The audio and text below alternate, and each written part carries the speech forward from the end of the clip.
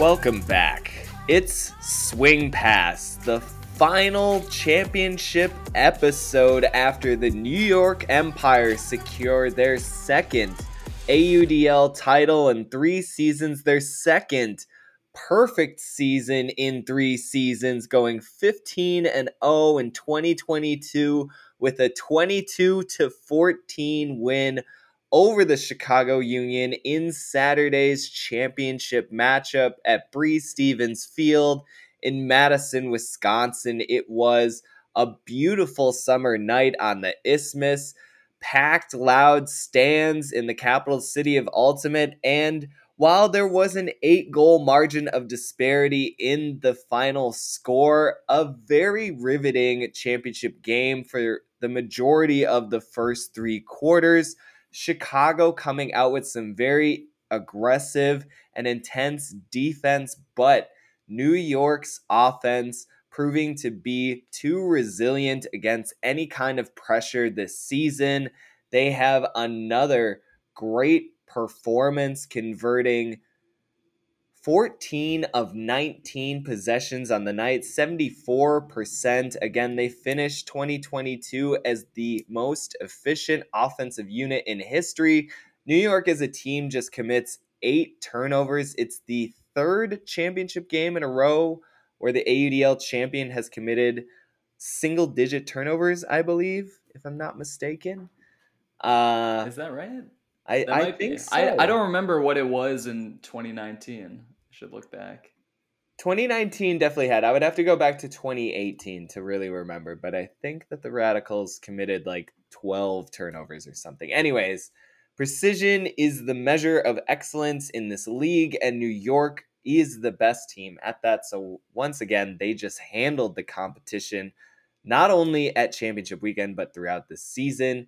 And though their offense was really obviously historically impressive, the thing that I think I came away from championship weekend most impressed by was their defensive depth and discipline. Watching them Mm-hmm. take the talented offenses of Carolina and Chicago and box them up to a combined 30 points allowed in the 2 games that the Empire played at championship weekend. I thought it was so representative of the not only like top level talent that they have on these rosters, but just the depth and commitment. It was something that Jack Williams talks a bunch about in this week's Tuesday Toss that Evan Lepler wrote. You should go read that, the AUDL.com website. But, you know, I don't know.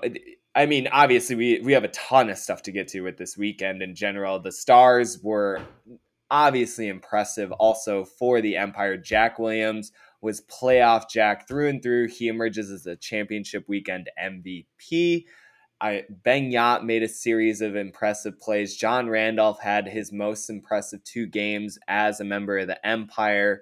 Ryan Osgar, Charles Weinberg, and John Lithiow and Solomon Rushmeyer Bailey all playing amazingly in their roles in the New York offense. It was just a true team win for the Empire.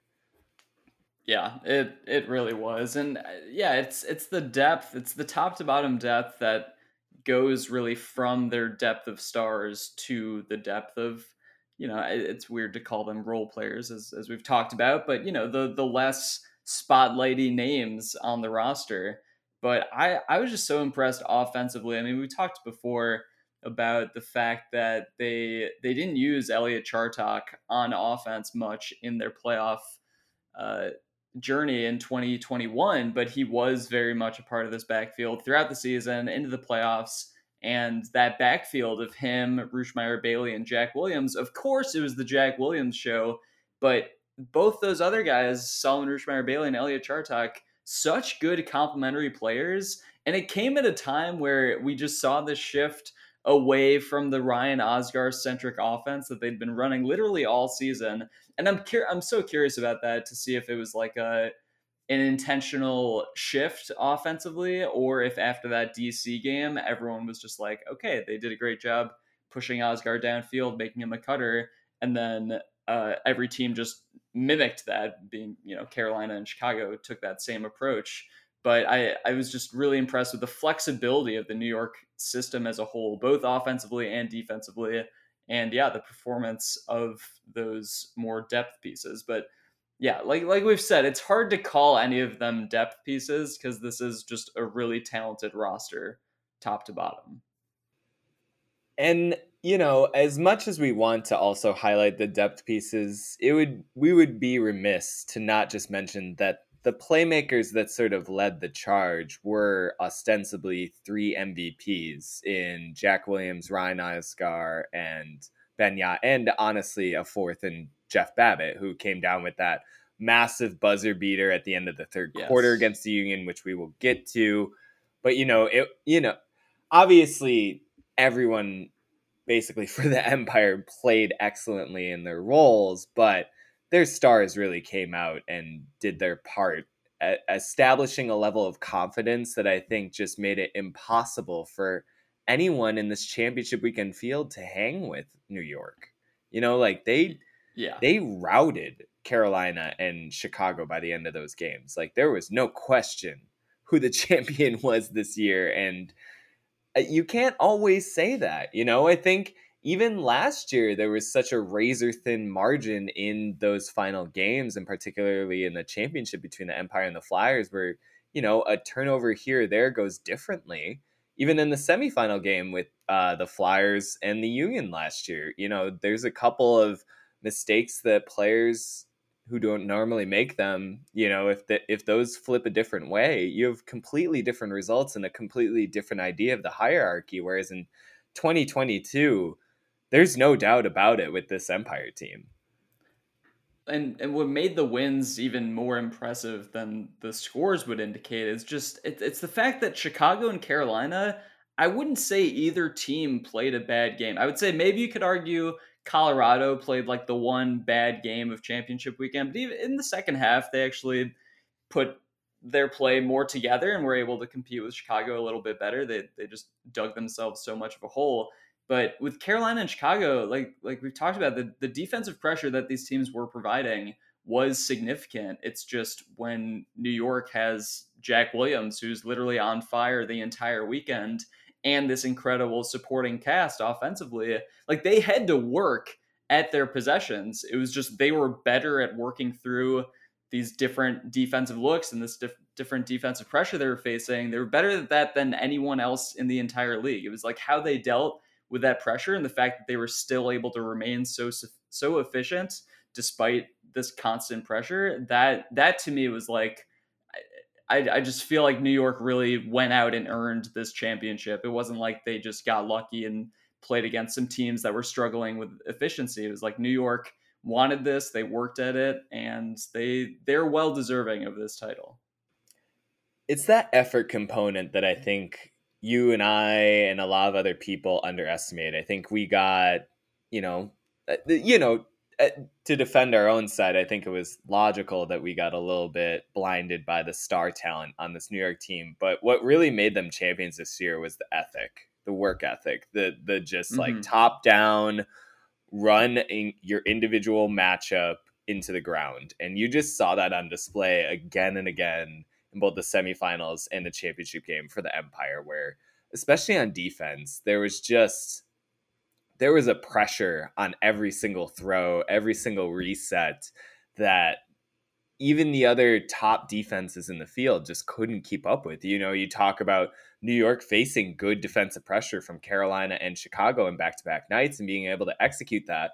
New York's defensive pressure against those respective offenses was even more impressive. And right at the beginning of the game against Chicago, both teams kind of traded out at the beginning, had some impressive offensive holds, feeling each other out, and then Chicago was pinned up against their own goal line looking for a reset, and Arders was about to get the disc, and Jabron Meeser just out of like a crouched position, almost off balance, just accelerates to the disc harder than Arders and gets a block Mm-hmm. near the goal line. Yacht hammers it to Antoine, and from there it just felt like, oh, there's New York's early advantage, and with the way that they've been playing this weekend, that's almost it. Like that's how much of a guillotine it felt like New York was putting opposing offenses under all weekend long. Like they did it to Carolina in the semifinals game where they just kind of broke that backfield possession, forced the Flyers into a hucking game, and essentially just forced turnovers through, raw deep shot numbers. And then the next night against Chicago, who is the second most efficient offense of all time, they just immediately pressure the handler lanes and immediately get a goal line turnover and just punch it in for an easy break and essentially set up the Union for the worst offensive performance of the entire season. And like we talk about it, like Chicago still played well. I still liked what their defense brought. I still liked what their offense was able to do against the Empire pressure, but New York just, even after that first break, they just brought it every single point. Yeah, and it was, you just contrast that with like Chicago maybe bringing a similar amount of pressure, maybe not the same defensive pressure that New York was bringing, but just New York being so well equipped to handle everything. And reading the Tuesday Toss and hearing Sarah Nolek talk about like the stall 5 resets that New York was getting off, and it's so true. Like they just seem to all be automatic on like those big around backhands to space or just like last second bailouts. Like all of their cutters too, Babbitt and Lithio being the main ones, they're so well equipped at like getting open in those high stall situations as like last ditch options. And then when you just have enough of those players on your team, like everyone just understands the system, everyone knows what's at stake. They all want to protect possession of the disc at all costs. It's just so hard to break an offense like that. And they were really clicking throughout the weekend. So I think when you talk about defense in the AUDL, one of the things you continually hear from defensive-minded tacticians and coaches is that you can't really stop everything that an offense is doing, and so you try and break it up into disparate pieces. And then from there, you try to realign it in configurations that it's not used to being in. So maybe you can't just say, you get a block on their handler resets or something, but you do something so that instead of isolating, Osgar and Williams in the backfield, you instead get Osgar and Rushmire Bailey or something. And like what is so obvious with New York's offense is that no matter how many times you take it apart and reconfigure it, it's a winning combination. Like there's not a point in which you're gonna get an effective B strategy from them. And I think you saw that with how effective Weinberg and Lithia are. Like you start to remove Osgar as the continuation striker and assist getter. You keep Jack Williams in the backfield. You do kind of push it to their, again, quote unquote, role players on the rails, which is traditionally where you can kind of get defensive pressure against good offenses. And it just doesn't matter for New York. Those guys are excellent throwers. And more importantly, they're excellent together. Like you can try to isolate Williams and Osgar as much as you want away from the disc, but then you're still left with Charles Weinberg putting up dime balls into space to 6'5" John Lithia. Like that's he had such a good weekend. They Weinberg. both I mean, did. Lithio did too. Yeah. And But it's so it like to your point, it's so cool that Weinberg can very easily slot in as that continuation thrower in the middle of the field, like essentially what Oscar was doing the vast majority of the season. The New York offense really does not miss a beat because not only is like Weinberg a great fill-in for Oscar, but a downfield Oscar is also like this extremely dynamic, extremely good cutter, and that's just like another downfield option that New York has. Osgar was on one this weekend. I know he didn't do his, painter as a thrower type of stuff, but his ability to like for New York to have both the first and 1A version of like best upfield strikers and Jack Williams and Ryan Osgar, and for them both to have the ability to be able to go every other or the next point just completely play away from the play and draw all the attention and just sort of like suck in a defender away from all of the action. It's so unfair, right? Like I know I'm just rambling here, but like to watch Osgar just pick his spots all weekend because he just trusted the rest of the offense. And so any look that he wanted to actually attack on was him basically isolating someone in space, hitting them with the most brutal 1-2 footwork step, and then just finding himself open. There was no pressure on any real singular point of New York's offense all weekend. As good as the defenses were playing, you just never felt them really sweating it. Yeah. I was thinking about Oscar's performance this weekend and in the playoffs in general, like the fact that he was so much of this classic striking thrower all season and then was really limited as a thrower throughout the playoffs, starting with DC. I mean, he finished with negative 24 throwing yards in the championship game on 27 completions, averaging about -1 throwing yards per completion. I was just thinking about that and like his case for MVP. Obviously, he was one of the MVP frontrunners heading into the playoffs. And in the back of my mind, I was like, okay, if he does struggle as a thrower, which he did against DC, he had 4 throwaways in that game, in addition to sort of having his role shift to more downfield option. But the way he performed at championship weekend and just pivoted his role entirely, like to me that's almost makes like a stronger case for him as MVP. You know what I mean? Like he still limited throwaways and he showed that he has this like entire other dimension that he just didn't have to showcase throughout the season, but is very capable, more than capable of slotting in as like the A1 cutter on the best team in the league. Oh, absolutely. I think the versatility absolutely adds a dimension to his argument. I was just going to say that I think it's a remarkable bag fumble by the fine folks at DraftKings that they don't have more prop bets based around like yardage totals and stuff. Because can you imagine what would have happened if you had like a throwing yards total line for Oscar heading into this weekend or the championship game, and then he ends up with -24?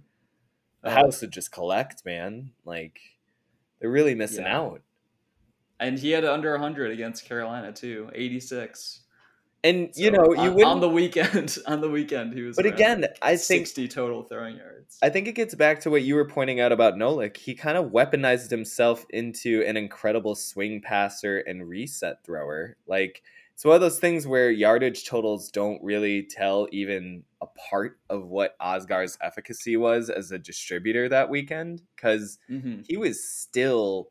What did he have a throwaway all weekend? I haven't quite. He had one against Chicago. He like tried one of those crossfield shots in the red zone, and I think he threw it too far. But I just think one it was throwaway. At a point though where things were getting pretty out of hand. It was late. It didn't really matter. But for New York to essentially remaster what their offense had been doing with its attack completely in the playoffs, I also think that for as much as we kind of talk about there being all this talent in the field, I think it also kind of solidifies Hoppes and Nunez as probably co-coaches of the year, just for their ability to experiment and their ability to know so well what their roster is and what they want to do with it, that they have these strategies that look to us from the outside like they're on the fly, but are clearly systems that they've been practicing all season and are ready to deploy at will. Like there's just a versatility. I mean that to me, like I'm really curious. I should talk to them about it. Like the shift of like the Oscar centric offense to now downfield cutter Oscar. I'm wondering if that was forced by opposing defenses or if that was a conscious shift that or maybe it was just New York reacting. And then we saw, I guess they had like one game of adjustment, that DC game, where things were a little shaky with Oscar, shifting to this more downfield role. But I think once they like keyed in on it and how to beat it, obviously they looked unstoppable this weekend. But I was also going to add, like the work ethic and commitment to this team really starts with the coaching staff. I, before this weekend, had no idea how much these guys were traveling for this team this year. Charlie has to drive like 3.5 hours from He lives Pennsylvania. in Pennsylvania. Yeah, like every single week for practice. Nunez lives in New Jersey. He has to drive like an hour plus. It's ridiculous. Like it's that, on top of road games and even for home games, they're traveling that same distance. Like that, it's the buy-in on this team really throughout the roster, again, starting with the coaches, is ridiculous. Again, I think it gets back to that work ethic, that kind of blue collar almost mentality. We get carried away with the talent, but what really galvanized this roster and this organization was their kind of day in day out commitment. I mean, I was talking with player and GM Matt Stevens after the game, and he was just lauding their D2 line essentially. So they kind of have their Antoine and Marquez Brownlee and Ben Yacht sort of starting D line, and then they kind of have their almost other guys unit, but their other guys unit has been arguably as effective at getting breaks as their starting D line unit, and just Well, let's say the reason why it's because of the Matt Stevens hammer. The Matt Stevens D line hammer yeah, that is the thing really best throw came in out of Ultimate. nowhere for what being Love it. number 4 all time in goals. For him to It's get so great. I'm a 110 big games fan. into his pro career and start deploying a hammer from nowhere. It's the That coolest thing. I've watched a lot of New York games over the years. That thing literally came out of nowhere. No, but he was crediting Ryan Holmes for really pulling that secondary unit together and being a huge behind the scenes communicator and leader in just establishing goals and expectations for what they were going to do, what the mentality was going to be on that lineup, and kind of what to expect. And you could just see, like, even against Chicago, they were frustrating the Union offense, which again I thought played really, really well, and again acquitted itself as clearly the number 2 offense this season in 2022. In that second half, the New York D2 unit was just giving Chicago fits on a possession where the Union were just trying to hold. They were doing their kind of grinded out small ball. And New Hmm. York's D2 line, which doesn't have like a traditional big either on it, they play without Yacht a lot of times.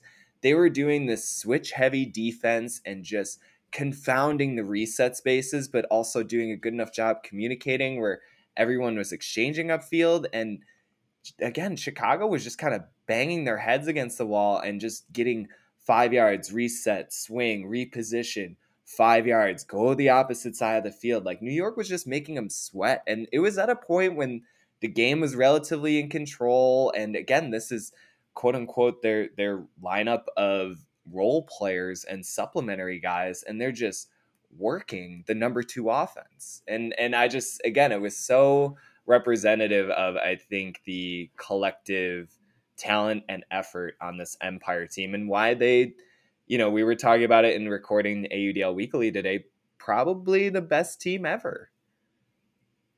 Yeah. Mike Kobira had that huge block towards the end of the He's been game. so impressive for them this season. That dude hustles his ass off. Like, Yeah, he's and fun. again, Sam Feder played really well for that D2 lap. The Hmm. Drosts, Yeah, holy both crap, drops. man! I they're number 1 and number 2 in blocks in this league's history, and I think that they have a different perception than how they actually are as players. Both of them gave Anders Jungsson the semifinal matchup against Carolina some pretty fitful matchups in just locking down on them. They have a humbleness in how they match up with their opponent where they don't care what kind of player you are, what line you're on. They're just going to run with you, and you just like Hmm. see that again and again. There was that swing in the end zone for Carolina when they were pinned, and Ryan Dross just ran underneath of it in the semifinal game and swatted it down. New York gets a Oh goal yeah, line break it's conversion. huge. Like they continue to They're get hustle guys. blocks. Yeah, but they are the best block getters ever at it, and they've done it now for what, 10 years a piece. Like, it's just Yeah. the consistency with which they do it throughout any kind of game, throughout any kind of setting, continues to be remarkable. And again, they're just kind of in this lineup that there's a whole grip of guys who are doing those sorts of things. They all seem to come through with pretty impressive hustle plays when the team needs them. And this is their second lineup. This isn't with Right. Brownlee and Ben Yot and Ben Katz and John Randolph, who was remarkable in his lockdown defense all weekend. Jabron Meeser, like their Yeah, defense goes what, it, 14 deep? yeah, just about. I feel like maybe only Carolina is the other team that could say their Sure, defense legitimately goes 14 deep. sure. But yeah, what? Oh, I was just agreeing. Oh yeah. I was just looking at the overall points played also, and you look at the difference. Just speaking to New York's depth, no one on the team played fewer than 8 points in that championship game. Chicago, on the other hand, had 5 guys that played 3 points or fewer. So they were really only playing with 15 guys in that game. Chicago was. I mean, we saw Joe White crossing over to offense a good amount, and maybe part of that was just the way the game went, and Chicago feeling like they need to lean on their top players. But I don't know, something tells me if New York was just battling throughout, they clearly trust their depth, and rightfully so. Yeah, actually, Evan Lepler wrote about the same thing in the Tuesday Toss this weekend about just how impressive New York's depth was and how representative it was in that points played stat. And, Mm-hmm. I just, Jack Williams even kind of summarizes it to pull a quote. The depth is why we are as good as a team as we are. It's definitely a team of, quote, stars, whatever that means, but there really should be a coverage of all 20 of our Whatever that players means. and Who even our knows what bench that guys. means? The Yeah. level of play is so intense. There's no easy matchups, no easy wins. He's talking about at practice. I feel like I'm a better player than when we started. It's just they've kind of become that team that I think steel is sharpened steel, and why they probably, head into next season as favorites against the field. Yeah, yeah, we talked about this in our ADL Weekly recording today, and I am curious. First of all, I'm curious like what percentage of their roster returns. Like it does seem like there's a ton of buy-in, but you just never really know until February, March rolls around exactly who's going to be returning to the team.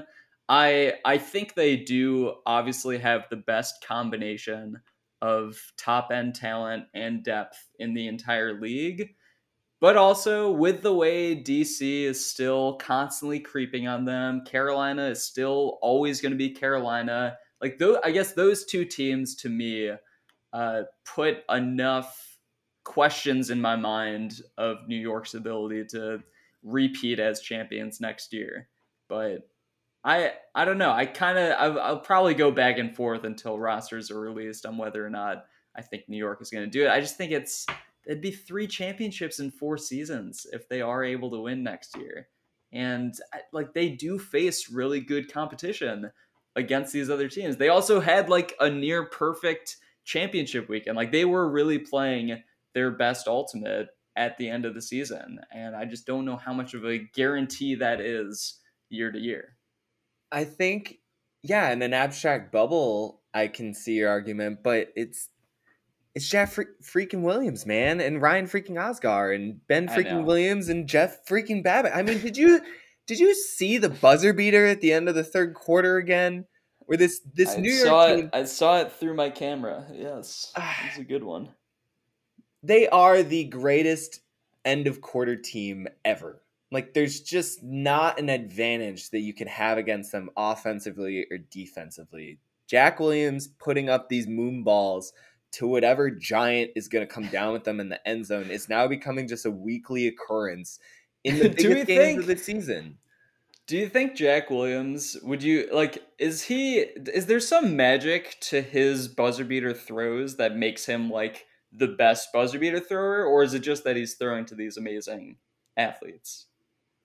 I think on Saturday night it was Jeff Babbitt. I mean, Yeah, it was a great disc. he I'm not floats going to it sit here and nicely. criticize Jack Williams' throws or his placement. I No have criticism. no. I'm just like, what percent of the buzzer beating magic is because of Jack Williams' throws versus who he's throwing to? On Saturday night, the one at the end of the third quarter, I would put to about 15% Jack Williams and 85% Jeff Babbitt. Because Asher Lance, who had an impressive set of games at championship weekend, I Impressive thought. season. Yeah, like, He played great honestly, I really need to consider him on an all-rookie team because I agree, for like, sure. for the need that Chicago defense had for, like, Goff missing time at times and just needing another big defender, he has been so impressive for the Union as a rookie. He played great in the championship game. He was pressuring Babbitt a lot throughout that game. He was Yeah, not making underneath cuts easy for Jeff Babbitt, which is a very, very, very impressive thing to say for any defender. I think he's, we talk about Babbitt's skill in the air and his big body, but his foot speed combined with his size make him such an adversary to try and get any sort of disruption on underneaths. And Lance, to his credit, did a really good job, I thought, of engaging Babbitt and not shying away from knowing when to kind of hold his ground. And he did on that buzzer beater. He had yeah. position. He was underneath it to make a play. Jeff Babbitt just went up with two hands, man. Like, what are you gonna He's do? he's too big. It's like I also will say I think the way Babbitt recovered from hitting the ground, to me that the was more impressive than the catch oh, he itself. does that all the time, man. The no It's hand so back cool. handspring thing I that love it. he's been Uh, perfecting for a while. It's awesome. I honestly like that fuels even more momentum than if he had just like caught the buzzer beater and walked off the field. I don't know, man. He's the buzzer beater scenarios where he does this stuff. It's like I was saying to somebody, it's like the comet hitting the asteroid hitting the planet Earth and killing all the dinosaurs. Like there's a cataclysmic energy to it. Even on that play, like everyone else is just like hitting the deck. He's got the disc. He's running to the sideline. Everyone's just sort of like taking in the moment, and he's just like walking coolly away from the explosion almost. Like it's just, and again, it was that inevitability of the moment. Like you see the disc going up, you see who the intended receiver is, you know what the moment is. Like it just feels like ball game at a certain point with this team. And until someone kind of disrupts that almost like you say, that like magic quality or something to these end of quarter situations, the way in which New York pulls out these clutch moments again and again and again, like it's hard for me to think of anyone else as a championship favorite. As The good, and I agree evolution, with you, like as good as DC, as good as Carolina, as good as Chicago have been against them the past couple of seasons, it's just ugh. yeah. I mean I hear you. The evolution of buzzer beaters and I guess like the importance that has been placed on them by teams, rightfully so. I think it's been a super interesting like just development league wide and Well, like game planning for 30-second situations versus 15-second situations. And I think New York has almost put more of an emphasis because it's the combination of like yeah they're sort of mini breaks but also just mentally and from a momentum standpoint you see what they can create either if your team is up a bunch or if you're trying to surmount a comeback. Like DC's buzzer beater, their third quarter buzzer beater was a big reason why they were able to close the gap in the fourth and make New York win on a buzzer beater of their own. Like they really are sort of I don't even want to call them special teams. Like I want to it's like they're more important than what special teams would be in football. They're just like an integral I part of I any gotta team. I got a contention with you there as a Green Bay Packers fan because special teams really boned up the last All season, right, special and teams is a big deal but if your team is terrible at it. but Sure. I agree. The end of quarter situations are very, very crucial for any team, let alone one contending for a championship in the semifinals or the finals. But like we've been putting the spotlight on the Babbitt buzzer beater, and rightfully so. But there was an equally important end of half scenario where Chicago had possession driving Mm-hmm. out of their own end zone, and then there was a drop. The Union had a couple of unfortunate to bad Couple bad drops drops. in the championship Yes. game, which just you can't do against any opponent, but especially against this Empire team. And the Empire picked up the disc, and Jack Williams looked like he was literally fired out of a cannon towards the back corner and just blitzed past whatever Chicago defense had been set up. And Marcus Brownlee got the disc and just quickly fed him it. And I think there was at least under 30 seconds to play. I think there was under much less than that even. But it was another one of those just end of quarter situations where it seems like not only are the Empire practicing those scenarios, they have players that become especially attuned in those moments. Like they always convert in these scenarios. Like I even think back to the first championship weekend game last year where Brownlee got that disc right outside of the end zone against San Diego, and Yeah. Preternaturally like did a scoober to the back of the end zone and found Mike Drost just standing alone, and like obviously all of the buzzer beaters that Ben Yah and Jack Williams and Jeff Babbitt have been involved in, but there's just so many players who are locked in. The John Randolph Hanbach play in the semifinals, that was in a end of quarter situation where they were on defense and they get a turn with less than 20 seconds to go in the quarter and engineer a scoring drive in the final moments. Like they're built that way. It's really amazing to see the consistency in which they do it. Do you feel like the league is going to continue shifting, shifting strategy towards emphasizing the importance of those buzzer beaters, or like if we're going to see more and more buzzer beater specialists? I always think of Trevor Purdy as the classic example with San Diego, who really throughout their, I think it was the 2019 season, like I felt like he came down with, I don't know, between like 5 and 10 throughout the year. I'm always curious, like if the importance of buzzer beaters continues to be like a more and more featured part that teams are focused on. Yeah, I think they're going to remain eminently significant as long as the rule set stays in this kind of approximate formation. I don't know about specialists beyond 1 or 2 per line because of the way in which you can still effectively get drive sequences. I know like there's the situations where you have like 3 seconds or less where you just have like a throw or two, but in a lot of end of quarter situations, like if you have 20 seconds or less, 10 seconds or less, you have the opportunity to kind of like drive within striking distance. So I don't know if you're ever going to see just complete specialization of like large players or a team maybe going out and just recruiting like a volleyball or a basketball athlete just of get some like kind. semi-pro basketball players or something that aren't doing anything on a Saturday and I still throw them think out there. given the versatility needed for almost any frisbee situation that it would still take a lot to train that, hypothetical buzzer beater gargantuan up, that you would just be as well to figure out a different defensive set with what you have going on. I don't know. I hear what you're saying. I guess until somebody tries it, I remain a little bit skeptical of it working. Because again, I don't know if you can really sacrifice an entire roster spot to somebody who would play 4 points a game. I know they're very crucial 4 points, but I don't know. I mean, hopefully you train the guy to be a decent. Hopefully the guy is already an ultimate player, but if not, hopefully he can just be a serviceable defender, or red zone threat in other situations too. I don't know. I'm more just thinking of like, if you take a team like Carolina or DC and they're up against New York and they're basically just like, we have no answers for these buzzer beater situations.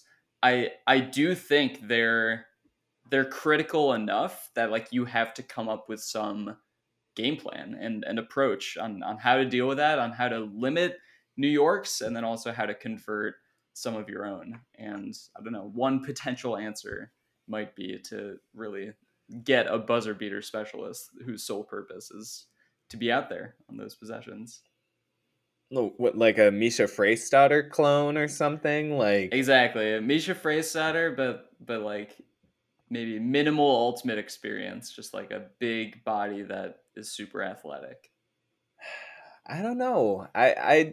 I think I'm thinking out loud. I'm not saying that this would ever happen, but I'm curious of like what these buzzer beater situations mean to teams, because I also feel like there's a lot of teams that just don't handle the situations well in general, and that also is probably just like a coaching emphasis that still needs to develop a bit more in prepping for those 15 to 30-second situations. But I do think, like, again, this New York team has shined light on the importance of them. And I just wanted to congratulate again the runner up Chicago Union. I was so impressed with them this season. I said it on AUDL Weekly and I'll say it again here. I think that they're absolutely deserving of, their second place finish. I don't think that there's any real question about, potential other teams that have played New York well. I know that there's a lot of impressive teams in this league, but I think the Union deserve it, their standing as number 2 right now. I thought that, despite the 8-goal disparity at the end, they played the Empire about as well as you could have to begin. And I think that the margin at the end was more reflective of them kind of trying some very long shot strategies in the final quarter more than them getting decimated by that amount. I just enjoyed watching their games a lot this season. I thought offensively they have one of the most unique approaches. I think that their balance between possession attacks and their ability to strike down field is as good as any team other than New York. And then defensively, they're smart, and I think that starts with the addition of Nolik, and like what you were saying as far as her capacity to keep this team prepared. But also, I think that the players on this field really stepped up into those roles. We talk about Lance, we talk about Jason Valley playing elevated this season. Obviously, Nate Goff is a part of this unit, and he was, I think, important in his presence this weekend. I don't think he necessarily had, the takeaways or the big moments that we might have expected from him, but just his ability to take number 1 matchups and give them hell for 48 minutes, I think is as impressive as any individual on Chicago. And just, yeah, I don't know. They really impressed me in 2022. I think even more so than in 2021. I really think that this was the best Chicago team in their franchise's existence. I would agree, and we were both doubters. I would like to apologize, but also say you're welcome to Chicago as a team for fueling the motivation they needed to be the second best team in the league this season. But really, I mean, yeah, I did not at all expect their offense to outperform last year's offense. Did not at all expect their defense to really come together and show that they can be a really formidable D-line offense in addition to their takeaway numbers. Like you said, they had a lot of guys that just like stepped up into their roles, like Asher Lance, Jace Bruner, Sam Kaminsky on offense, Nick Pappas late in the year after sort of splitting his time randomly between offense and defense. Like, they just have a lot of good young players who, I mean, really talk about depth. This was ultimately one of the deeper and better teams in the entire league. And I think it just goes to show that, like, even if like we don't know the biggest names on all the, or if we only know the biggest names on some of these teams, there is often a lot of talent behind them, and we should keep that in mind going into next season. I think similar to the Empire offense, one of the biggest compliments I can pay to the Union offense is that it's kind of indestructible in a certain sense. You can try and make roadblocks for it, disassemble various parts of it, but if you leave any combination of 2 players to find a rhythm together, they will find it. And you just saw that repeatedly throughout the season. I think you saw that this weekend when Colorado came out and did that forced middle against them, and it kind of took away what Chicago likes to generate in the backfield, but it meant that Shanahan and Arters were going to be getting the disc more downfield to Jeff Weiss, and Chicago is just fine with that kind of game plan. And then in the championship game, I think even though, again, they struggled more so than they have in other games, they were still effective, I think, in some of the looks that they present in New York. New York's defense was just on a different level in the semifinals and finals. But Shanahan was impressive again. Kyle Rutledge played really, really well this weekend, I thought.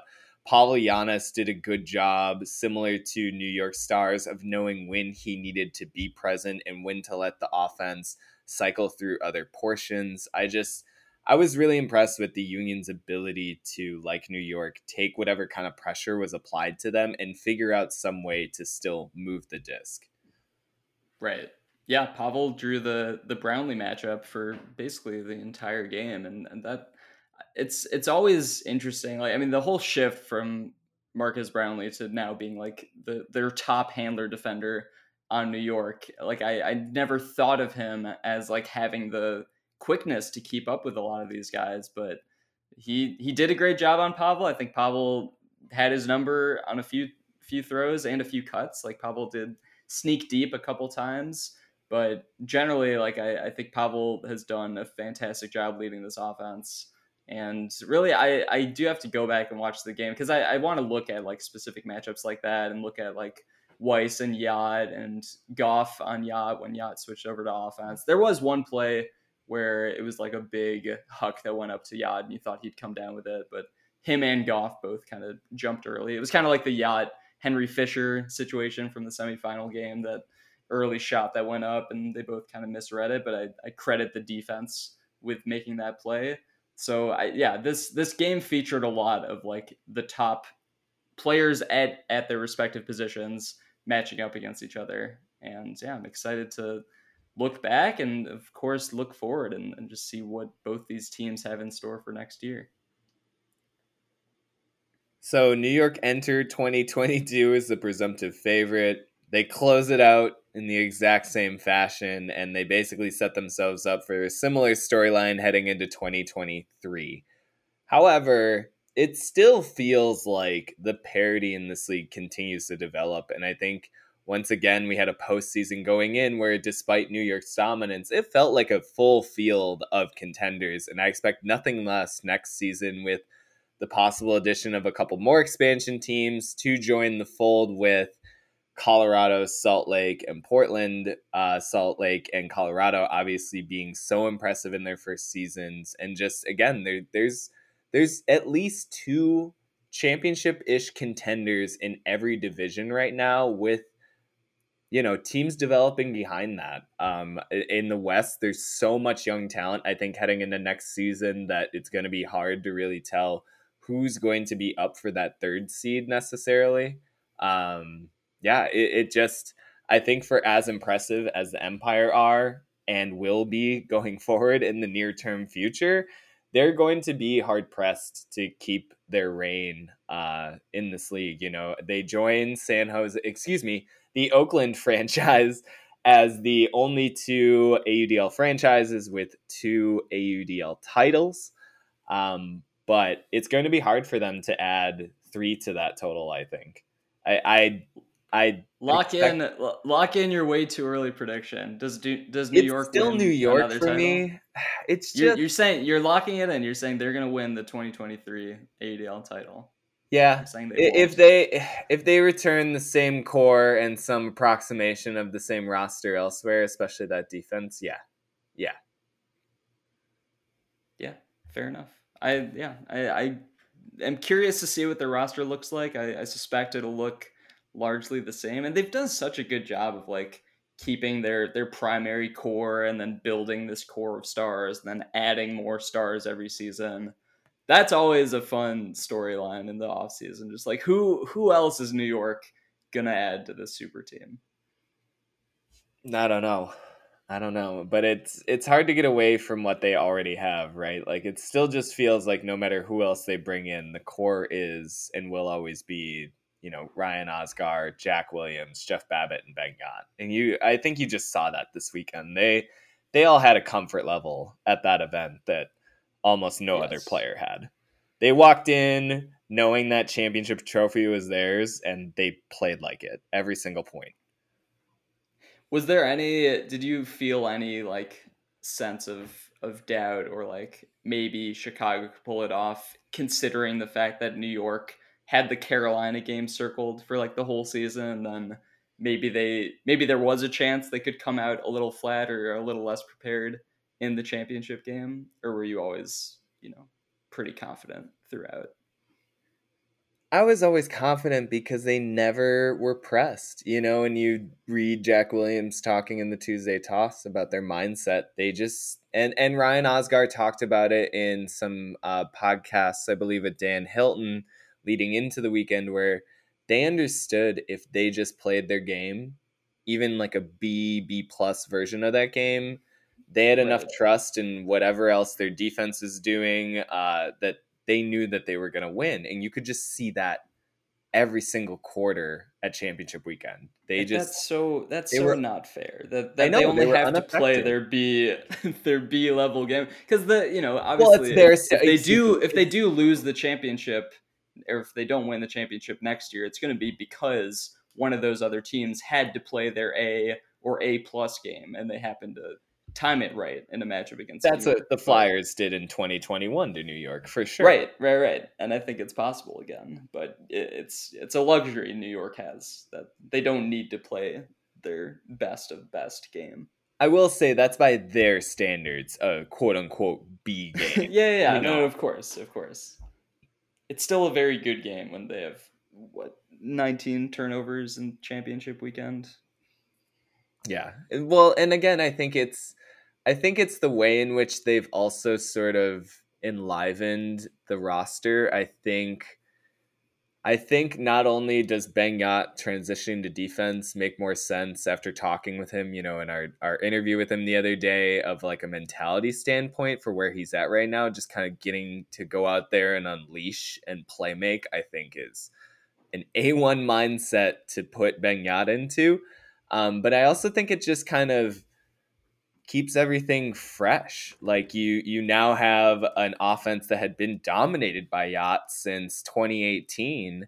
Now cycling through different pieces and different looks and having a slightly different rhythm, and I think that that's sort of nuance of strategic development is so satisfying for competitors at the level of New York's. Like that's kind of what Jack Williams and Ryan Osgar crave. Like they're the kinds of players who want that little bit of new challenge. Okay, you took away the MVP from our options downfield. Like, we'll figure out this different sort of offense that we're going to run through. Okay, DC, you're going to problematize Ryan Osgar's perfection as a thrower this season. We're going to change him into a receiving option and rely more on Chartok and Rushmeyer Bailey than ever before, who we're really, really confident in. And also we've got Jack Williams. Like, I think those kinds of, for as much as an opponent you want to present New York with new options and new challenges, that's exactly what the Empire want right now. Like that's what a dynasty is built on, and that's what I think you hear when you listen to how the Bulls constructed their dynasty after a certain number of years, where it's like the challenge isn't just winning; it's facing these slightly new variations on it and getting a slightly new sort of energy each time you vanquish a different challenger, and I think New York's just in that mindset, right, where they want that, they're about that smoke. Yeah, no, I totally agree. You could I'm see that, also and like their matchup with Carolina, where they had just circled that on their matchup, and you just saw it yeah, on Friday night, where it was like, we're here for this. Like, we know you guys are talented, but we are here tonight. I'm also looking back at Ben Yacht's stats, and do you know how many throwaways he had in the championship game for the third straight season? 0. 0. Yeah, it's like stuff like that. Like they are playing an incredibly high level of ultimate when it matters. Even they're one of their more throwaway prone guys. Like Ben Yacht, almost always hovering around like 90% completions. But the fact he just knows what it takes. He can turn it on when the game matters more than any other game in the season. And like I don't know, it's sort of like a top to bottom consistency thing again with the roster. Like these guys show up in big games, and I think we're seeing that every single year. Well, that will do it for our championship weekend recap episode here on Swing Pass. I just want to thank, on behalf of myself and Daniel, your listenership, not only recently, but all season long, and probably even before that. We appreciate so much the ability to come on here and talk about Ultimate, particularly about the AUDL and all the goings on. We will continue to do through the off season, but for right now, we will be taking brief hiatus. I don't know if we will be back next week or not.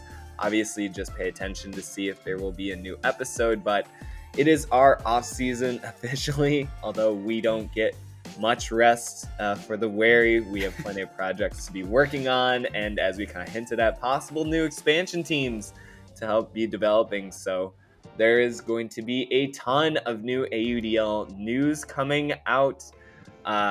One thing that I haven't mentioned this episode, there will be a second All-Star game in 2022 in November in Portland, Oregon, November 11th and 12th, played at Providence Park. That is the Portland Nitros home stadium and MLS stadium.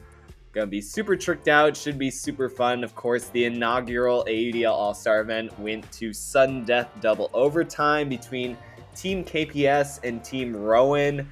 Pavlianis hauling in the game-winning goal in sudden death for the Team KPS win. It will be super interesting to see what this year's season of rosters will hold. I'm sure there will be another, though, live player AUDL draft. That was so much fun in 2019.